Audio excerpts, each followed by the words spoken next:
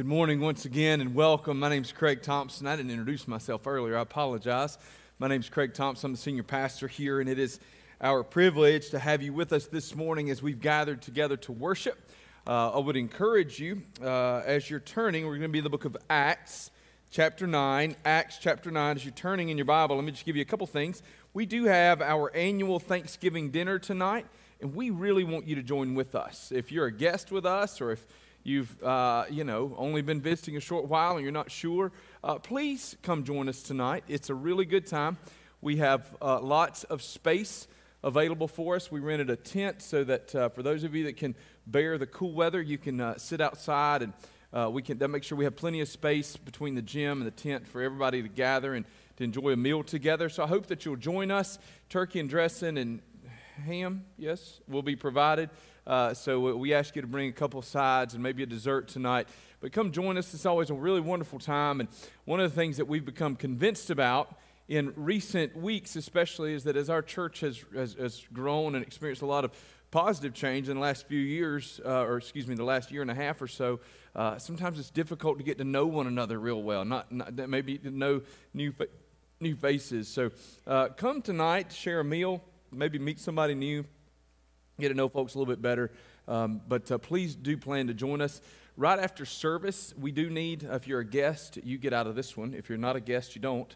We need some help getting things set up for tonight. So there's already a bunch of tables out, but tables need to be put in the tent and in the gym so that we're ready to eat tonight. So please do that. And then just keep in mind, when everything is over tonight and everything is great and our bellies are all full, we still need some help getting it cleaned up. So if you guys can join with us and help us to get that done, it would really be appreciated. But right after service this morning, if we get some help and enjoy it. But and I think I need to say this. All right, so just brace yourself. We used to not have to, but people have shifted, and we don't do potlucks that much anymore. So I should clarify: when we say bring 2 side dishes, the idea there should be that your side dish is enough to feed your family and a couple more, okay? So if you're bringing a family of 6, do us a favor. Don't swing by KFC and get like the small order of corn and bring that as your side, right? We're going to eat all that. You understand? All right. And if for some reason you can't get that side dish, you show up. There'll be plenty of food, I promise. And I promise there'll be plenty of desserts, and we'll all gain a bunch of weight, and we'll go home happy. All right. Having said all that, we're in the book of Acts this morning. Chapter 9, we've been preaching through God's Word. We've made it all the way into the book of Acts. Take a quick brief in Acts, but next year, beginning in February of next year, we're going to start a deep dive in the book of Acts, and we're going to work our way through Acts systematically, beginning in Acts chapter 1, beginning in February of next year. But this year, we've been working our way through the Bible from Genesis all the way to Revelation, and so we've made it to the book of Acts, and we will continue down this path until the end of the year this year. I'm going to ask you if you would stand with me in honor of God's Word. We're in Acts chapter 9, beginning in verse 26. This is Saul's experience in Jerusalem after his conversion.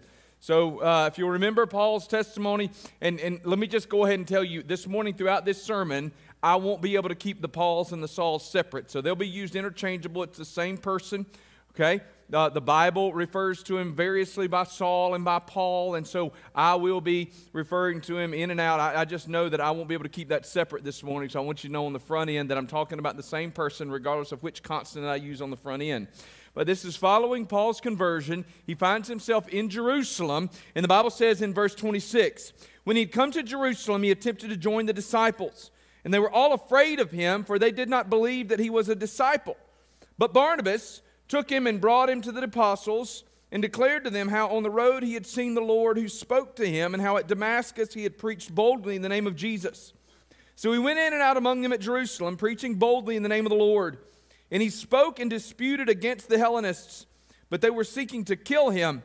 And when the brothers learned this, they brought him down to Caesarea and sent him off to Tarsus. So the church throughout all Judea and Galilee and Samaria had peace. It was being built up and walking in the fear of the Lord and in the comfort of the Holy Spirit, and it multiplied. Let's pray together. Father God, I pray that you give us wisdom and learning and understanding and insight from your word this morning. But Lord God, as much as anything else, I pray that you convict us to be more like Barnabas, to be encouragers in our church and the world around us. Lord God, help us to make a difference with the words and the actions that we use. In Christ's name we pray. Amen. Please be seated. Who's your Paul? Who's that person that's with you, or excuse me, that you're willing to walk with through thick and thin?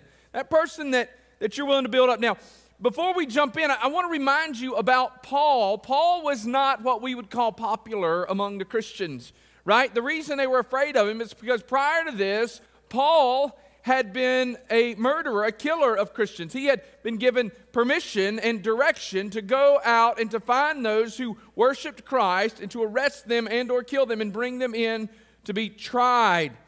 And it's in the midst of this that Paul finds himself in Jerusalem, and there Paul encounters a man that changes his world, and that man's name is Barnabas.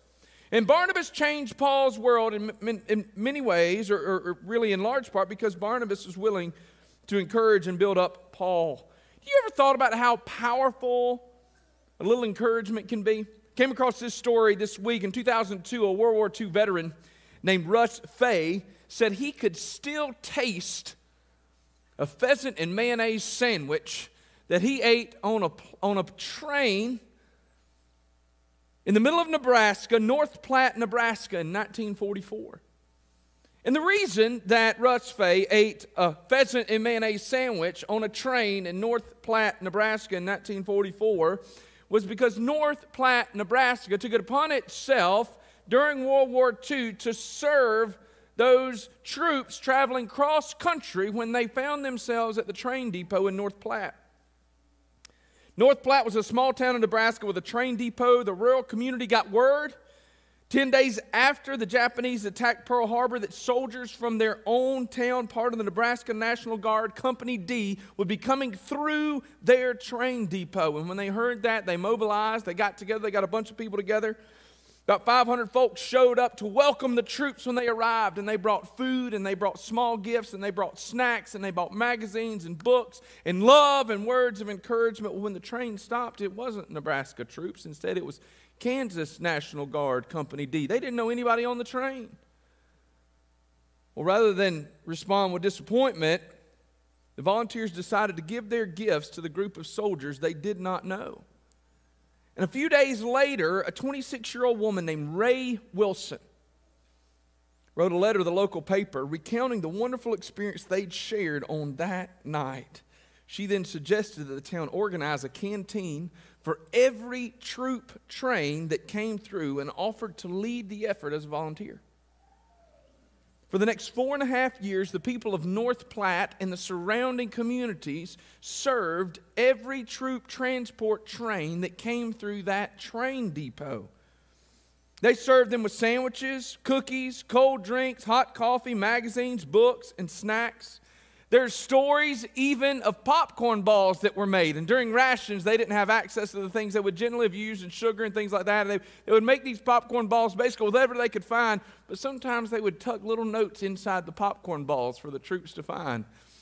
One of the neat things that some of the young ladies did was that they tucked their contact information inside of those so they could establish pen pal relationships with the troops as they came through. 2 marriages resulted out of notes left inside of popcorn balls for troops.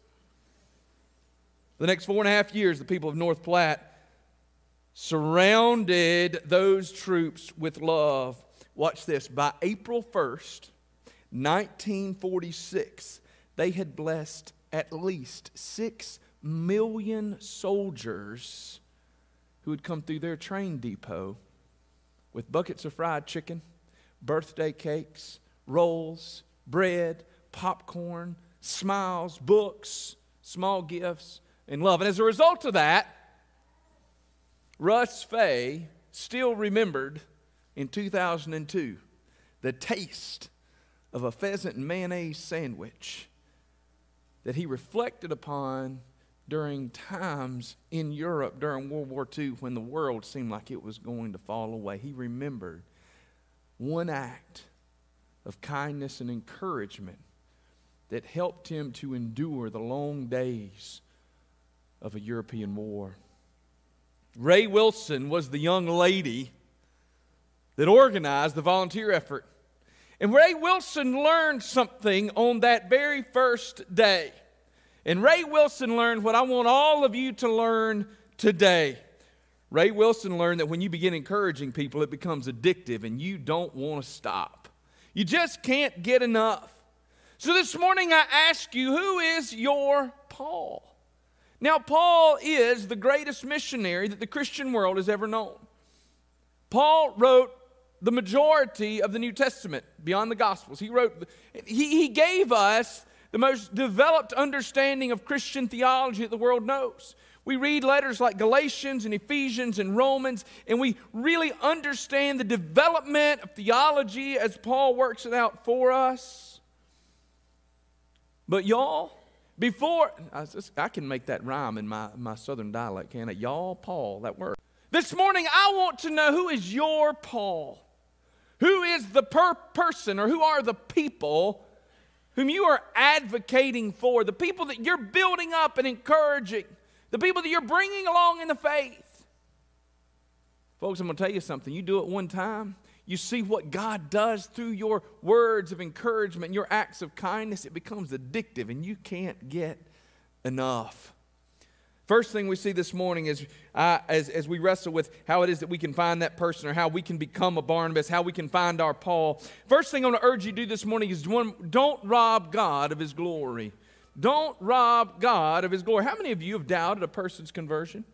How many of you have said something like, let's wait and see? Maybe some of you have even said, you know what, I don't know if God will save a person like that. Or a person like that, I've seen it go bad.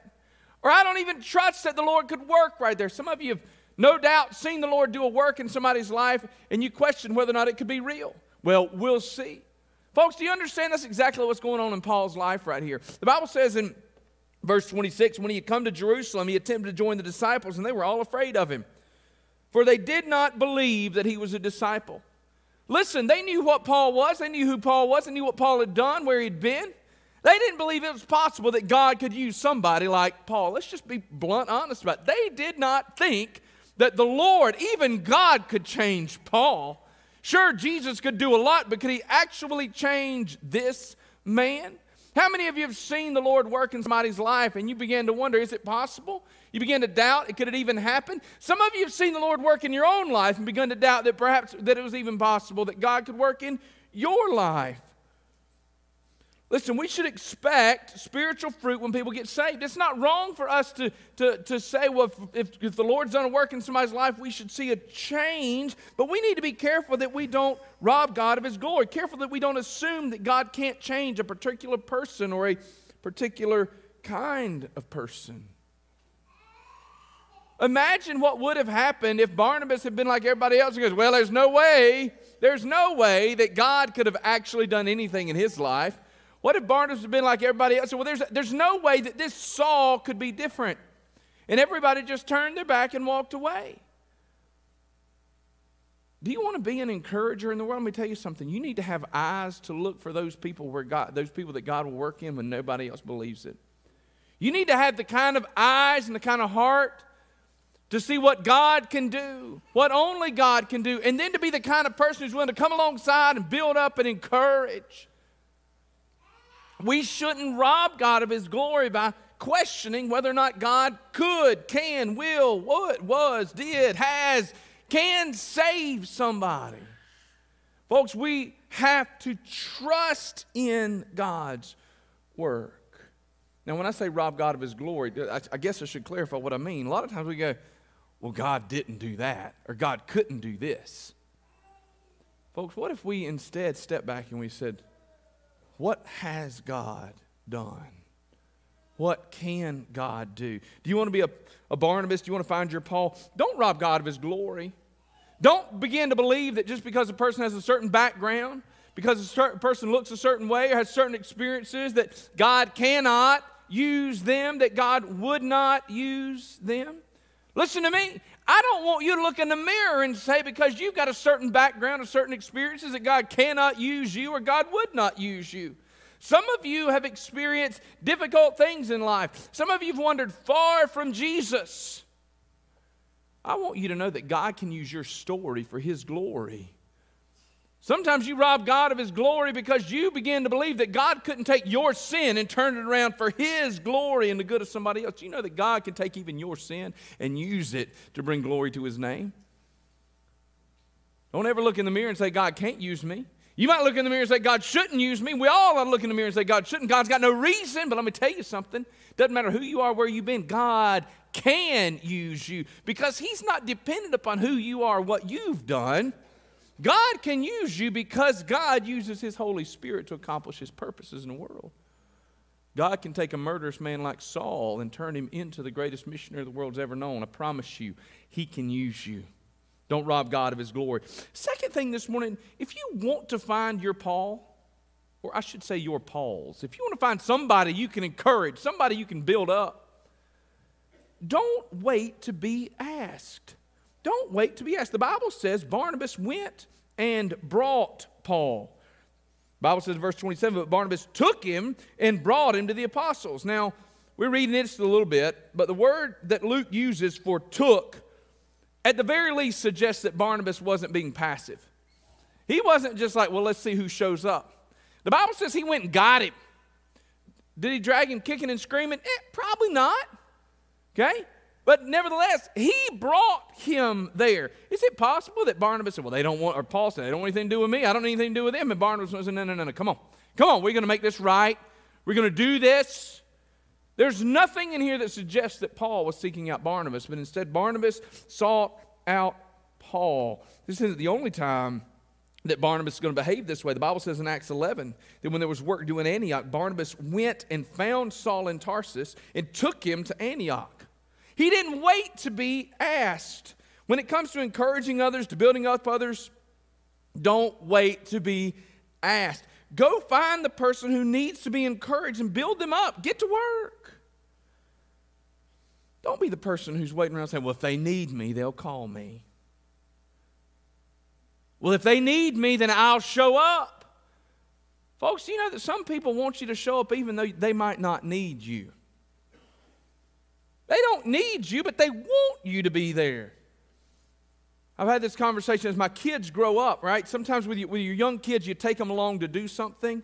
Do you need my help? And the answer is no, I don't need your help. You're probably going to provide very little help at this stage of life. But I want your help. See, there's a difference there. Some folks, or some of you are waiting for somebody to call you up and say, I really need you to do this. Folks, don't sit around waiting for somebody to call and tell you they need you. Look for somebody that needs to be encouraged or built up. Go share that word of encouragement, that hug, that note, that text. Who are the people that you could find? There's always somebody you can encourage. Where are you going to find them? In your church, there's somebody today who needs to be encouraged. There's somebody today. And can I tell you that even if they don't know they need it, even if they don't really need it, they will benefit from it? Go find somebody. In the checkout line at Lowe's. I had a conversation with a lady yesterday who hey, it was a wonderful Saturday. I only made one trip to Lowe's. I actually got everything I needed while I was there. I felt like I was a superhero. But I talked to the lady, and she just laughed, and she said, thank you for making my day better. Well, I didn't say that much, but apparently her day wasn't real well if that's all it took for me to help make it better. Maybe there's somebody in your house that needs to be encouraged. You go, what's the big deal? Listen, they're middle schoolers. They just need somebody to love on them a little bit. Maybe they come from a home life that we can't even imagine. They just need to be encouraged. When I look at the greatest teachers and coaches I've ever had, do you know they were all great encouragers? They built us up. They built other people up. They wanted people around them to be better because they were there. The worst coach I ever knew, hands down without a shadow of a doubt, the worst coach I ever knew looked at his team, which I was a part of once. He said, I don't tell you you're doing a good job. You shouldn't need me to tell you you've done a good job. Let me tell you something. There's a reason that nearly 20 years later, that man has struggled to maintain a coaching position because he doesn't know how to build people up and encourage them. All he does is tear them down, rip them apart. He was really good at yelling and screaming and pointing out the insufficiencies in somebody's life, but he was absolutely horrible at telling somebody that they had done a good job. Folks, why in the world wouldn't we want to come along somebody and tell them they've done a good job? To love on them in the name of Jesus. Do you know our world is filled with enough negativity? Now, we're not going to get into a power of positive thinking kind of sermon. But our world is filled with enough negativity, enough anger, enough evil. We've seen We've seen at least 2 murders in our county this week, 2 in one night. Our world is filled with enough anger and hate and evil. Heaven forbid the people of God be known for our anger. You know, one of the things that's hurt my heart so much in the last 24 months or so has been the anger that is seethed within our culture. It's a political anger, and some have even labeled it as a religious anger. And y'all, it's across the board. And it bothers me sometimes that even within the church of God, that there is anger. The fruit of the Spirit is love, joy, peace, patience, kindness, gentleness, faithfulness, self-control, self-control, self-control. Fruit of the Spirit. How can we help somebody else to develop the fruit of the Spirit? By coming alongside them with joy. So don't rob God of His glory. I say that first in the church. Don't look around at those people that need to be built up and go, well, God ain't going to use them anyway. Well, their salvation isn't real. Maybe, has it ever occurred to you that maybe the reason some people don't act like Jesus, even though they claim to have experienced Christ and salvation, is because there's not been enough Jesus people to come alongside them and tell them how to live? We talked about Lazarus last week. He walked out of the grave, but somebody else had to take the death cloths off of him. Has it ever occurred to you that possibly the reason that people don't walk and talk and look and live like Jesus even after they've been baptized and saved is because there's not been enough Jesus people that came alongside them and took the grave cloths off, that built them up and encouraged them and discipled them? There's not been enough Barnabas that came and grabbed them and took them to the church? You say, well, they said they're a Christian, but they won't come to church. Paul claimed to be a follower of Jesus. But he didn't want to go hang out with the people in Jerusalem because they looked at him kind of funny. Barnabas went and got him, drug him in, and said, y'all look at this man. I'll speak for him. This is a 21st century church. I bet Barnabas went and got him, drove him to church, sat down with him, introduced him to everybody he could find. Hey, this is my buddy Paul. Why don't y'all tell him, hey. He called somebody before he got there. He sent him a text message. Look, me and Paul are coming. You give him a sideways glance, and me and you are going to have to talk after church. What I want you to do is I want you to hug him when you get there. They say, look, do you know him? Yes, I know him, but I know what God did. I need you to get over it. Stop asking, y'all. Stop waiting. Don't wait to be asked. Number 3, celebrate and advocate. Paul didn't just encourage Saul. He celebrated him and he advocated for him. He fought church, and I went there and I was up front and honest with them. I said, you guys are looking for a student pastor. I can commit 1 year, but the Lord's called me to the pastorate. And I know that, and I've got to get my education. He said, I want you to write your resume. I want you to bring it to me to look at. But when you list your references, okay, click. I know what it's like to be rejected, to be dejected, to be frustrated. Y'all that know me well enough to know to be angry. I also know what it's like to have somebody to fight for me. Because I'll never forget, I went and I sat down with my pastor. He said, did you call and follow up? I said, yes, sir, I did. Well, how did it go? I said, well, he said it's still sitting on his desk. And that, you know, I just wasn't ready.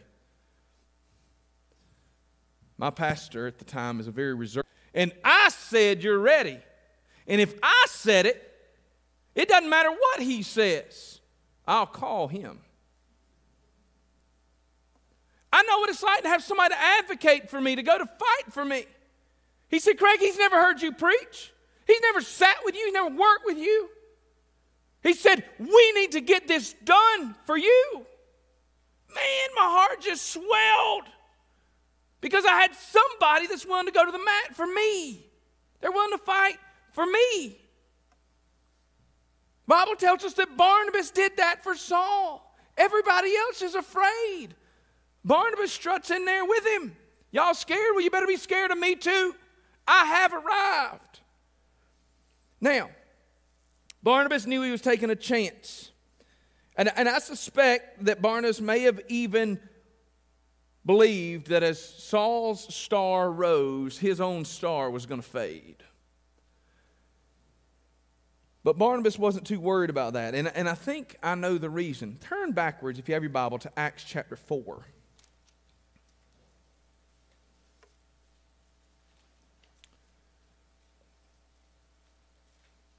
Verse 36.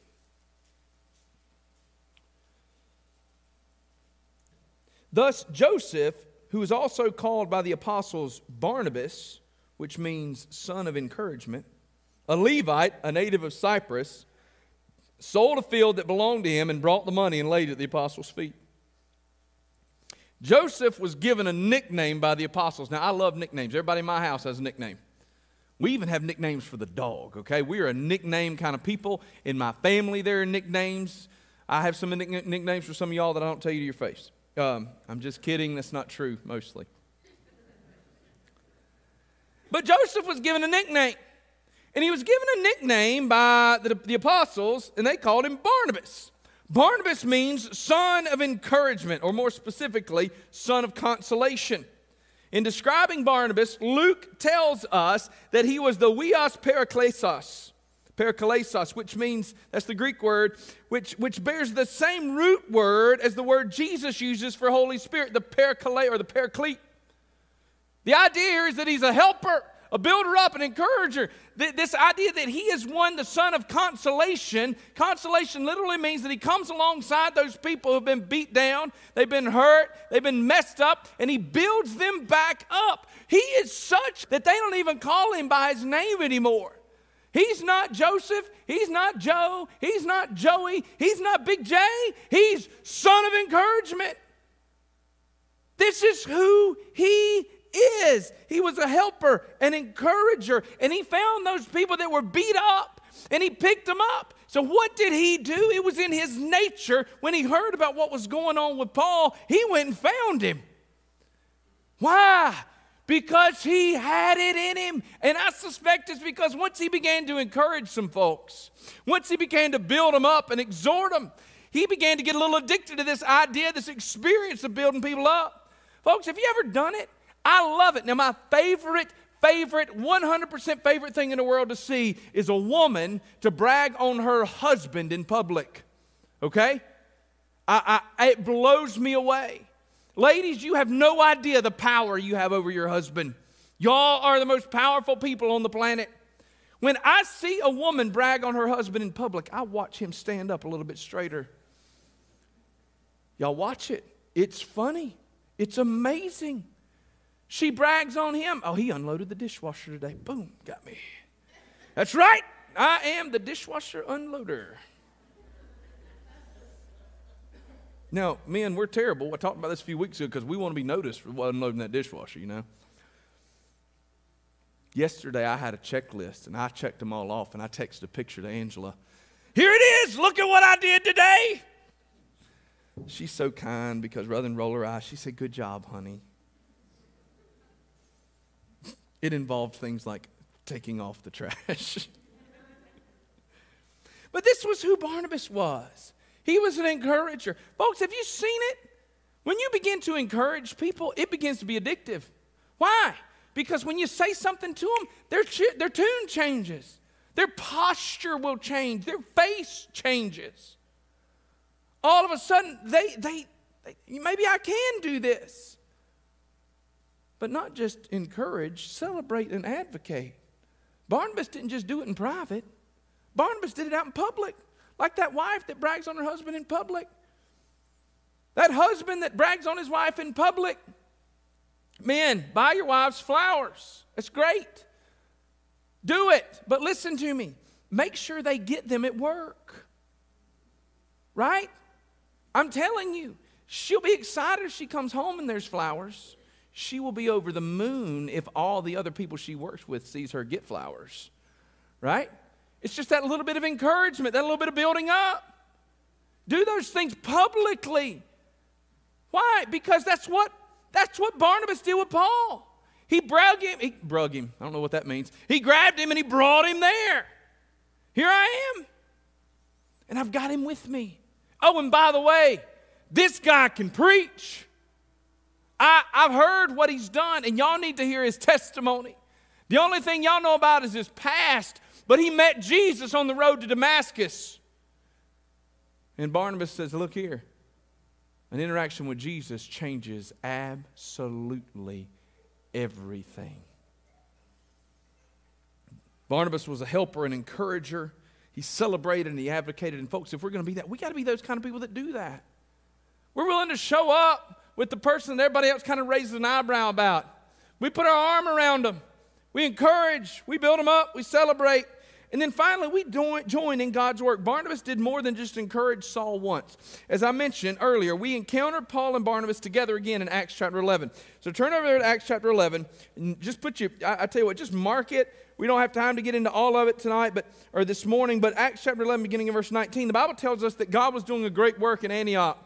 And so as a result of the work that's going on, Barnabas says, I'm going to go and do some teaching, help out, do what I can do. So he's preaching, he's teaching, but everything's so wild and crazy. He says, I'm going to need some help. And the Bible says there in Acts chapter 11, that in verse 25, so Barnabas went to Tarsus to look for Saul. There he is again, not waiting. He goes and he finds him. And he took him. You see that word again? He grabs him. I'm telling you, the word here for took is not a sweet word. He grabs him and says, you're going with me. We're going to do this together. But watch. And when he had found him, he brought him to Antioch. For a whole year they met with the church and taught a great many people. And in Antioch the disciples were first called Christians. This is where the name Christian comes from. From the work that Paul and Barnabas did together. Together. Join God in his work. God was working there, but Barnabas didn't just go get Paul and say, I'm sure you can do a good job, and send him on his way. He joined God in his work with Paul at Antioch. Folks, do you know what we call this? We use a good church word. We call it discipleship. Walking with somebody, helping them to understand what they're supposed to do. Right? So discipleship looks like what? I see you, I see what you need to do, I tell you how to do it, then I help you do it, then I watch you do it, and then I send you off to do it all on your own. This is what's going on right here. He's heard about what Paul's done. He brings him to the disciples, and he says, hey, I believe this guy can do it. He takes him alongside. He watches him do it. Then he brings him to Antioch. They do it together, and then eventually the Lord's going to separate them off. And they're going to go their own ways. And Paul's going to do the work that Barnabas has equipped him to do. So I ask you this morning, who is your Paul? How are you encouraging others? Listen, this isn't one of those beat you up kind of sermons, unless you're just like the worst encourager in the world. And if you're like one of these negative people, you ought to be beat up by this sermon. Christians ought to be happy people. Blessed, the psalmist says, is he who walks not in the counsel of the wicked, nor stands in the way of sinners, but his delight is in the law of the Lord. That blessed means happy, joyous. Folks who have to work diligently to make sure they can get here on a Sunday morning.